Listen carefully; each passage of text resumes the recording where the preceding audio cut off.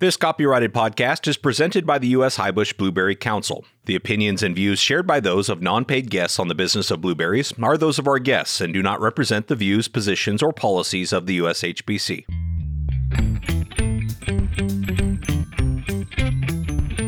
The blueberry industry is like no other.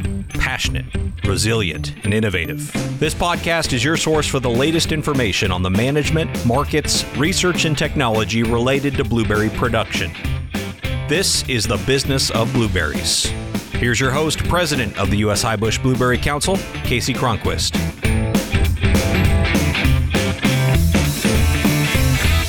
Well, welcome back to another episode of the Business of Blueberries, the only podcast dedicated exclusively to the blueberry industry. Now, I'm just back from a very successful Blueberry Summit in Savannah, where one of the exciting aspects to that event was getting to look at the new science and technology for the blueberry industry. I'm very pleased to be joined with a leading scientist in the blueberry industry, Dr. Lisa DeVetter from Washington State University. Lisa leads the statewide small fruit horticulture program and is based at WSU's Northwestern Washington Research and Extension Center in Mount Vernon, Washington. She joined WSU in 2014 and has developed a diverse research and extension program with an emphasis on maximizing productivity, fruit quality, and on-farm efficiencies.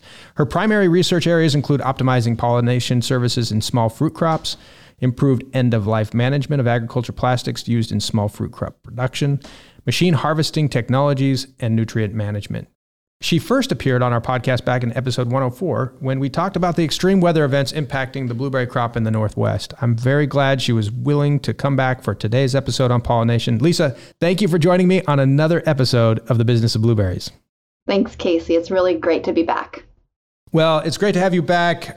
Great to have had you virtually there in Savannah as well. But again, I don't think we can talk about this topic enough. And I think you study a lot of different things in your role, but I understand that blueberry pollination is your favorite. So why is that? And how did you really get started in this area? Yeah. Full disclosure, it's one of my favorite topics. What started me on it was when I first arrived at Washington State University. I was looking for projects to work on that would be impactful, and pollination and improving fruit set and yields was one of the top tier research priorities that the Washington blueberry industry articulated. And then from there, it's kind of spiraled upward, not downward, where I've been able to engage in other research projects with other institutions as well as private entities as well. Yeah, it's incredible, right? That the experience we had in Savannah, where you have companies from Israel and people from all over the world who are really focused on helping our growers tackle the challenges that are involved with pollination. And really, again, fascinating to have your time here to kind of walk us through, what all is being done and the value you see in helping us address these issues that we face with pollination. But before we dive into the technical aspects of pollination, let's talk about the importance. What's the opportunity here moving forward for our blueberry fields? What's at stake if we don't get it right? Yeah, well, many growers have probably and unfortunately experienced episodes where they've had poor pollination, and it means reduced fruit set, berry size, and yields. So, taking a step back, what pollination is, it's a precursor for fruit development in blueberry. And we also see this relationship that the better pollination that we receive, the improvement in berry size as well, to a threshold, to a point. And larger berry size is really critical, not just for quality, but also for growers to try to meet their yield potential. I also was just kind of doing a little bit of economic investigations and came across papers from some colleagues and other researchers in the field. And here in the United States, they estimated the economic value on an annual basis of pollination service to blueberry from honeybees was $500 million, and for wild bees, it was $50 million. So it's got a really important economic value as well. And what I'm finding, fascinating about the conversations is there's a number of different ways for our blueberry growers to seize opportunities or tackle the challenges, whichever one, again, we're talking about as they see it. And we're talking about what's at stake if they don't get it right. But to the extent that research has come up with recommendations that every bush receive 4 to 8 honeybees visitations per bush during their peak bloom, what types of things should growers focus on to make that happen? I think 48 bees per flower. I think it doesn't necessarily have to be that. It really is variable. So it depends on the insect. Like a bumblebee is really effective. A lot of blueberry growers know bumblebees are just great insects at pollinators, but even a honeybee can carry enough pollen to provide pollination service to a single flower with a single visit. I think, some things that growers can do to try to improve pollination is what I call building their pollination portfolio. So looking at, one, habitat that's beneficial for honeybees that are coming to their farms, but also other native pollinators if their landscapes permit, so that you can try to also take advantage of some of those other insects that are freely available and can provide pollination. And then the other one is working with their beekeepers. There's a lot of fantastic beekeepers. They know what they're doing. And for those growers that are relying on honeybees, making sure that they're getting quality hives, strong hives, and they're also managing the field and being good stewards of the land while the time that those honeybees are in the farm as well. I think those are some of the most impactful things that a grower can do right now and today. We also have the opportunity to take advantage of what technology is afforded or being developed in this space through what we're utilizing our Berry Smart Fields project. And we're working with Steve Mantle there at Innovate Ag. And I want to talk a little bit about how you see that, taking advantage of what is being done maybe in other places. Maybe they're particularly focused on blueberry growers. But can you talk about how you see those things coming together in that project there in Washington? Yeah, absolutely. So there's a lot of new technologies and tools in this space of kind of the digitization of agriculture, and pollination is just one piece of them. And the opportunities that I see with the Berry Smart project is, for example, with Innovate Ag, you have the ability to kind of try these different technologies and aggregate them together. In particular, kind of aggregate the data together, provide some analytics, and at the end of the day, give growers the ability to utilize and leverage that data in making those decisions. Yeah, no, it's been fascinating. And for those who were in Savannah, they got to see a clip of you working with Steve and then working with all those companies, discussing this as the spirit at which this tech project, Berry Smart Fields, is moving forward. And, as you saw that project kind of unfold, what were your takeaways from the field day, the opportunity you had to see the technology kind of all working together? And essentially what you're looking at is competitors for this kind of technology coming together into one field and being tested, but then finding alignment and some of these things that you're saying get aggregated into a best practice?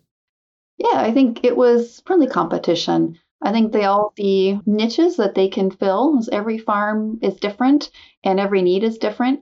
And, that's kind of where I saw these different tech companies, particularly on the pollination side, mingling and coalescing around when it comes to what Innovate Ag and similar type companies have the opportunity to provide.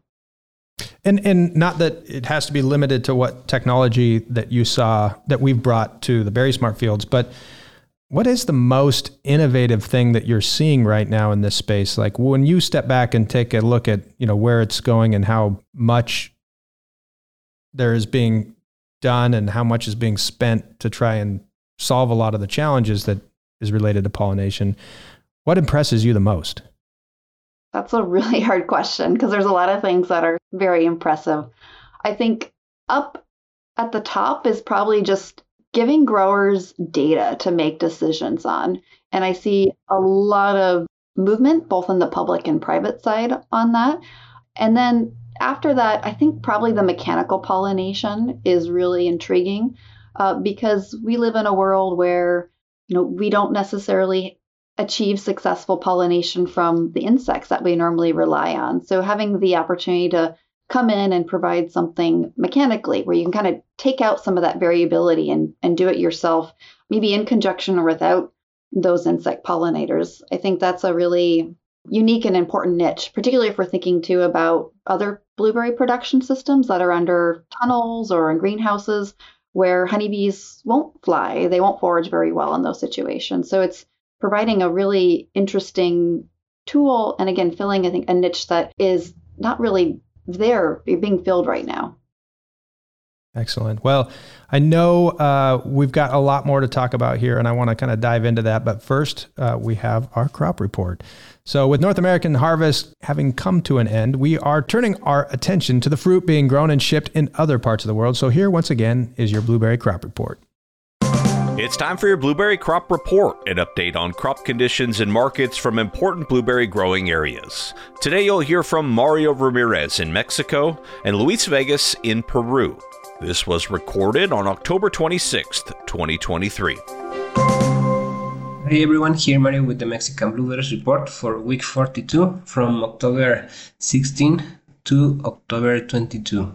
During week 42, Mexico exported 766,000 pounds of fresh blueberries worldwide, and 95% of the production goes to the United States and Canada with 700,000 pounds. This week there are no volumes of organic blueberries reported, and the total exportation grew 5% respecting previous week.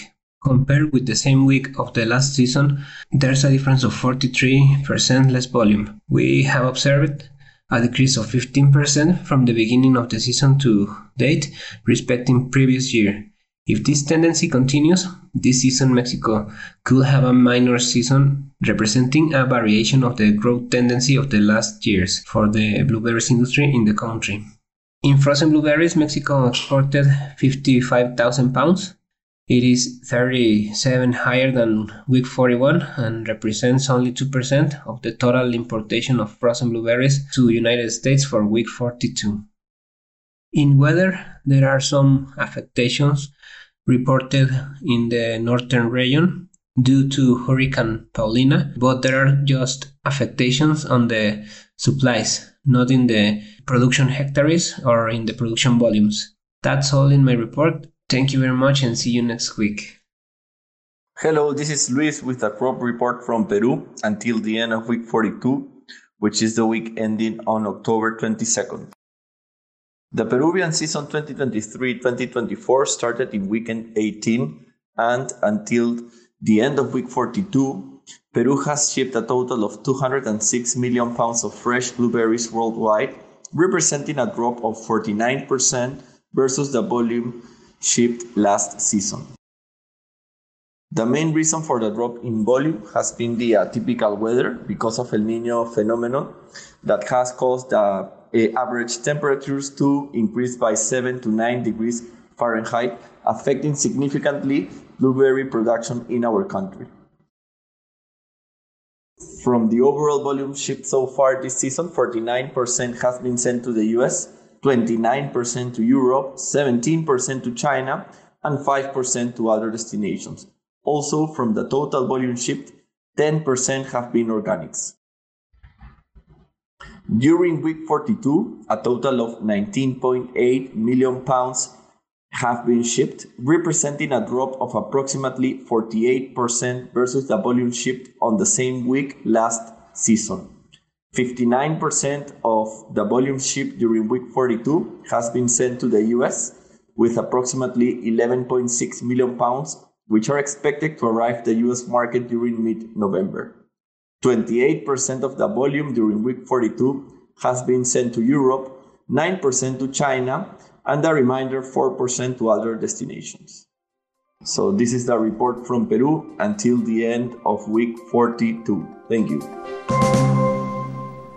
Well, thanks so much to our colleagues around the world who take time to participate in these important reports. As a reminder, you can go to the new ushbc.org/data website to find out the Data and Insight Center to see more of what's happening in our blueberry industry. Go to ushbc.org/data to check that out. Now back to today's conversation with Dr. Lisa de Vetter. Lisa, we were just talking a little bit about all the variations that growers can consider, the kind of best practices approach for, improving opportunities of pollination. But you're part of a national project that develops a pollination planner to help blueberry growers improve those practices. Can you talk about that project and how growers can take advantage of that? Sure, absolutely. Well, first, just want to acknowledge that I'm really privileged and lucky to work with a fantastic team of entomologists, ecologists, economists, statisticians. So it's a really broad, diverse team. And I think we each bring something to the puzzle.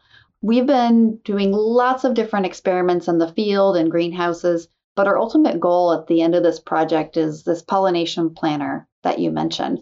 And it's going to be publicly available, and it's what we call evidence-based decision support tool. And there'll be two components. And I'm happy to elaborate a little bit more on what those components are. Yeah, please. Yeah. I'm really excited. So we just saw a mock-up of this just the previous day with some of our partners on the project. So the first one will be a bloom phenology model. And this is based on 2 years of data that we've collected in regionally relevant locations, Washington, as well as Oregon, Michigan, and Florida. And it will help growers, as well as beekeepers that might choose to use it, understand how the progression of bloom will be going for a given field location and for a given cultivar. So that can help beekeepers know when to start bringing in the bees, and likewise when a grower should know about when they should start timing the arrival of their bees, as well as the departure of their bees. And I think an added benefit is we don't want to be spraying when honeybees are in the field, or we want to be minimizing it. So if a grower can have a good understanding of the progression of bloom and when bees will be exiting, I think it'll also have an added benefit to help them time their pesticide applications so they minimize exposure to bees.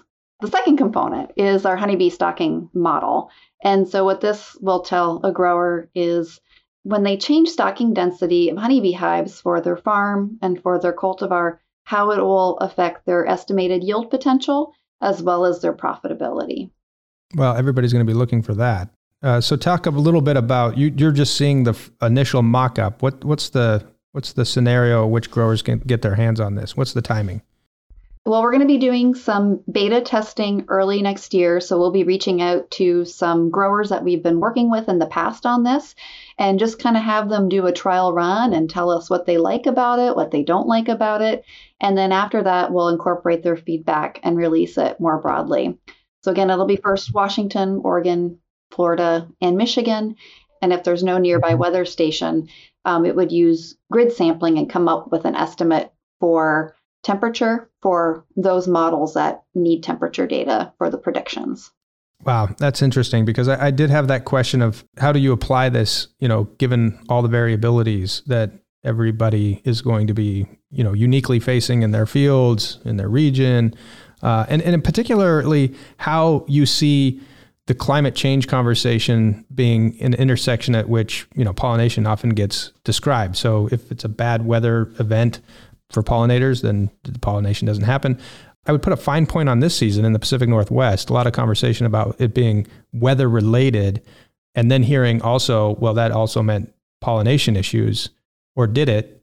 And people saying it was a pollination issue, not a weather event. And maybe you could kind of help split hairs on, one is certainly related to the other, unless it's not, and talk a little bit about how does a national project like this help address those kinds of issues? Yeah, so this national project, we've been thinking a lot about temperature impacts on pollination, both the bees as well as the blueberry plants themselves. So people have different opinions, so I might just cause the hair to have more split ends. But, normally in Washington, we have cool, wet conditions that are not conducive for pollination. But during our bloom period, we had high temperatures. It was in the 80s in northwestern Washington. And what I believe happens based on some of the data collected from this project and students working on the project is that at these high temperatures, 85 degrees Fahrenheit and above, the viability of the pollen in the blueberry flower declines. And in many cases, depending on the temperature, it's not recoverable. And we reached those temperatures in many field sites. So what I believe happened is that when we reached those high temperatures, pollen viability went down. And if we don't have viable pollen, we can't have pollination or minimal pollination. And if you recall earlier, I said, the better the pollination, better size on the berries. Well, we lost our berry size because of lower pollination because of pollen viability due to those high temperatures. Oh, I did not know that. So that's interesting. And also another thing to say, don't blame the bees, that they may have been doing their work, but the actual edification of the pollination was reduced significantly because of the high temps. So that to me is new for me. I didn't realize that it was actually the pollen being affected, and maybe others don't. So in that case, when do we say that the weather is impacting the bees? Yeah, absolutely. Well, weather will impact different species in different ways. For our main pollinator, honeybees and highbush blueberry systems, usually what we're looking at with our early spring bloom time is reduced pollinator activity because it's cold, it's wet, it's suboptimal for their foraging. And that's where, again, wild pollinators can be an advantage if they're present in the field. Rarely have we seen temperature at the other end of the extreme, higher temperatures affect us. But as we're looking at climate change and these more erratic weather patterns, I think it's something that we're going to start factoring in and thinking about, well, how do we mitigate this as an industry so that we can protect our crop and meet our yield potential? Sure. And is there a way to test the pollen's viability? What can be done to address when you know the pollen's gone past its temperature state that would otherwise create for an optimal pollination period? What do you do? Well, you can test pollen viability. That's what I'll mention. Jenna Walters, she's a PhD student at Michigan State University. She did a lot of that work. It's very time and labor intensive. But, what we're recommending growers is that if temperatures reach 86 degrees Fahrenheit and above, they implement cooling mechanisms. So what we recommend growers to do is to apply sprinkler irrigation so that they can have evaporative cooling of the blossoms to help bring down those temperatures. Got it. Okay. Well, let's talk about the cross-pollination and the importance of genetics in all this. How can improved genetics have an impact on pollination in the future? Great question. I think about this a lot because breeders don't necessarily think about pollination, although they're starting to. I certainly have heard of Patricio Muniz think about this very question. So genetics is important because the flower morphology, as well as other factors within the flower, like nectar secretion, are hugely important in terms of attracting our pollinators. Particularly, we look at honeybees in this case. And so we need, in general, open flowers, large flowers for honeybees to be able to access the flower and pollinate it. And if they're narrow and small, we tend to have a lot of difficulties pollinating those flowers. You mentioned crossing. There's some really fascinating work being done showing how crossing with different cultivars can lead to improved quality. There's been some fantastic work done by a postdoc at the University of Florida, one of our partner institutions for this national project. His name is Stan Schaubert. And what he's showing in both southern and northern highbush blueberry is you can have some pretty significant benefits with cross-pollination, or taking pollen from one cultivar and using it to pollinate a separate cultivar.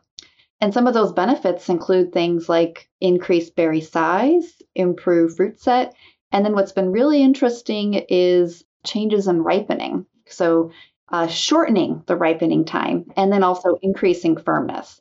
And so it's really going to be interesting moving forward. We're going to work on publishing that information.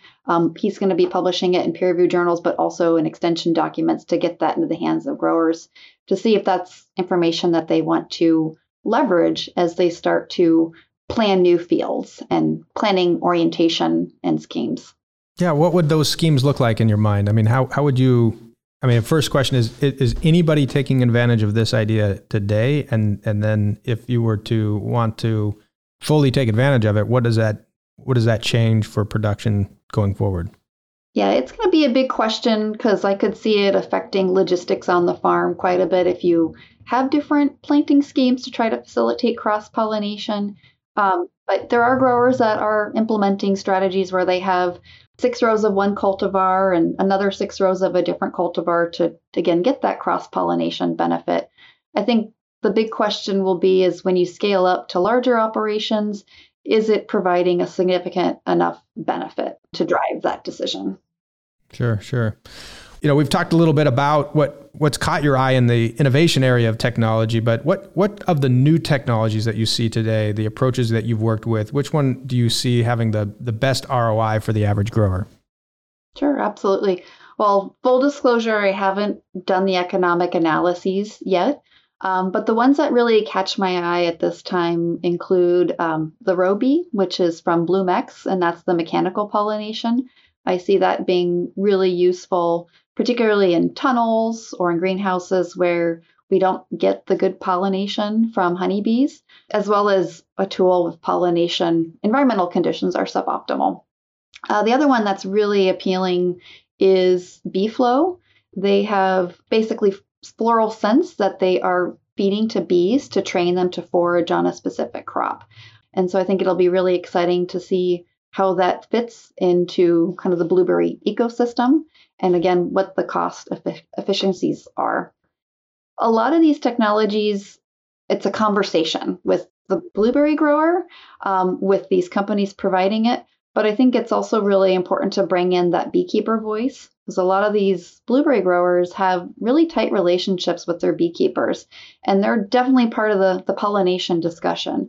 And so that's something moving forward I want to continue to see, that engagement and amplification of beekeepers' voice. I know we can't ask the bees, but I feel like the situation of understanding the blueberries might not be the most attractive crop to forage. And there's a challenge there that, as you were describing the bee flow technology and where that economy of scale might be for that to be an affordable technology. Let's talk a little bit about just the challenge for just being in blueberries and pollination. So how do you compare notes against what bees could otherwise be, pollinating versus the fact that we need them to pollinate the blueberries and they're not as interested as maybe some of the other things that are around them?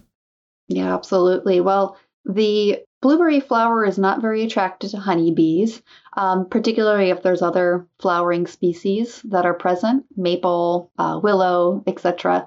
But at the same time, we sometimes want those other species blooming in the landscape to help provide bee nutrition.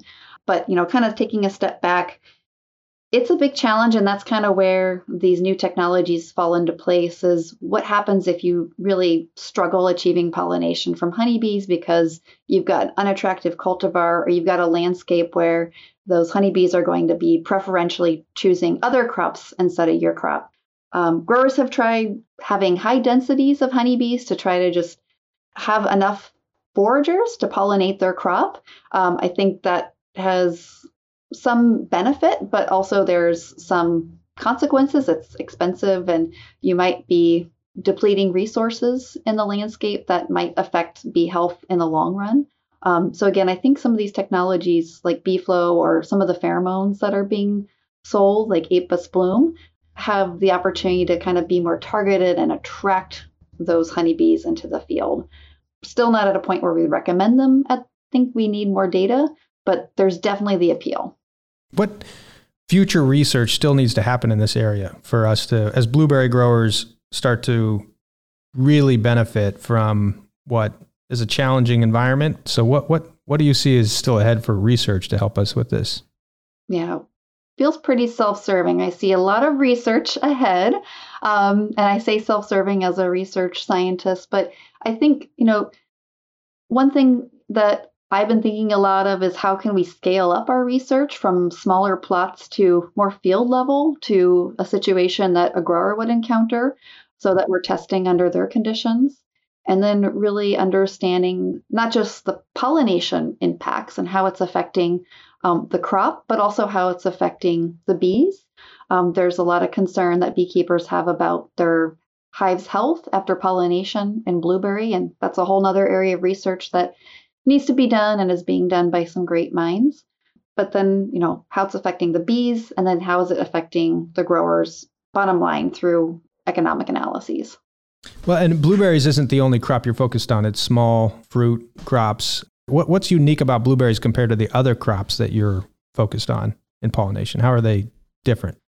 Blueberries are different because the flower morphology and the time of bloom is at a point where it's really difficult to achieve the pollination that is required for the commercial scale. Other crops like raspberry and strawberry that I work with, their flowers are open, they're very attractive to other insect pollinators, including honeybees, and they're also during a time of the year where the temperatures are more conducive. So it's just not the challenge that blueberry growers experience. Sure. Okay. Well, this has been great. And I appreciate your time today. This is a big subject. It has a lot of economic ramifications, obviously, if it's not working. part of our focus now at USHBC is certainly on technology, and this is a big piece of it as we see things going forward. And so the Berry Smart Field, your part in that, working with Steve, us being able to bring the results to the industry, thank you for that, and we really appreciate it. But before we let you go, is there anything else we want to cover before we wrap up here? I just want to thank the industry for being vocal and great participants in the research, because I don't know if you've spent a lot of time with researchers, but we sometimes lose track of the bigger picture, and having growers input and tell us what's important really helps us do impactful research. Well, the work you're doing is super important, and one of the ways in which we want to keep this conversation going is as soon as that pollination planner is launched, it'd be a good opportunity for us to, go through what you learned from those you were working with before the launch, and just talk about how this product and this opportunity for a resource is going to be made available for growers to take advantage of. So that's going to be something that we can talk about in the future. And again, thank you for your work on this. This is important work, and certainly a subject that we're going to continue to be a part of as the Berry Smart project move forward, and certainly the research continues. So thank you, Lisa. Absolutely. And I just want to extend the thanks to team members on the project, because it's really a team effort.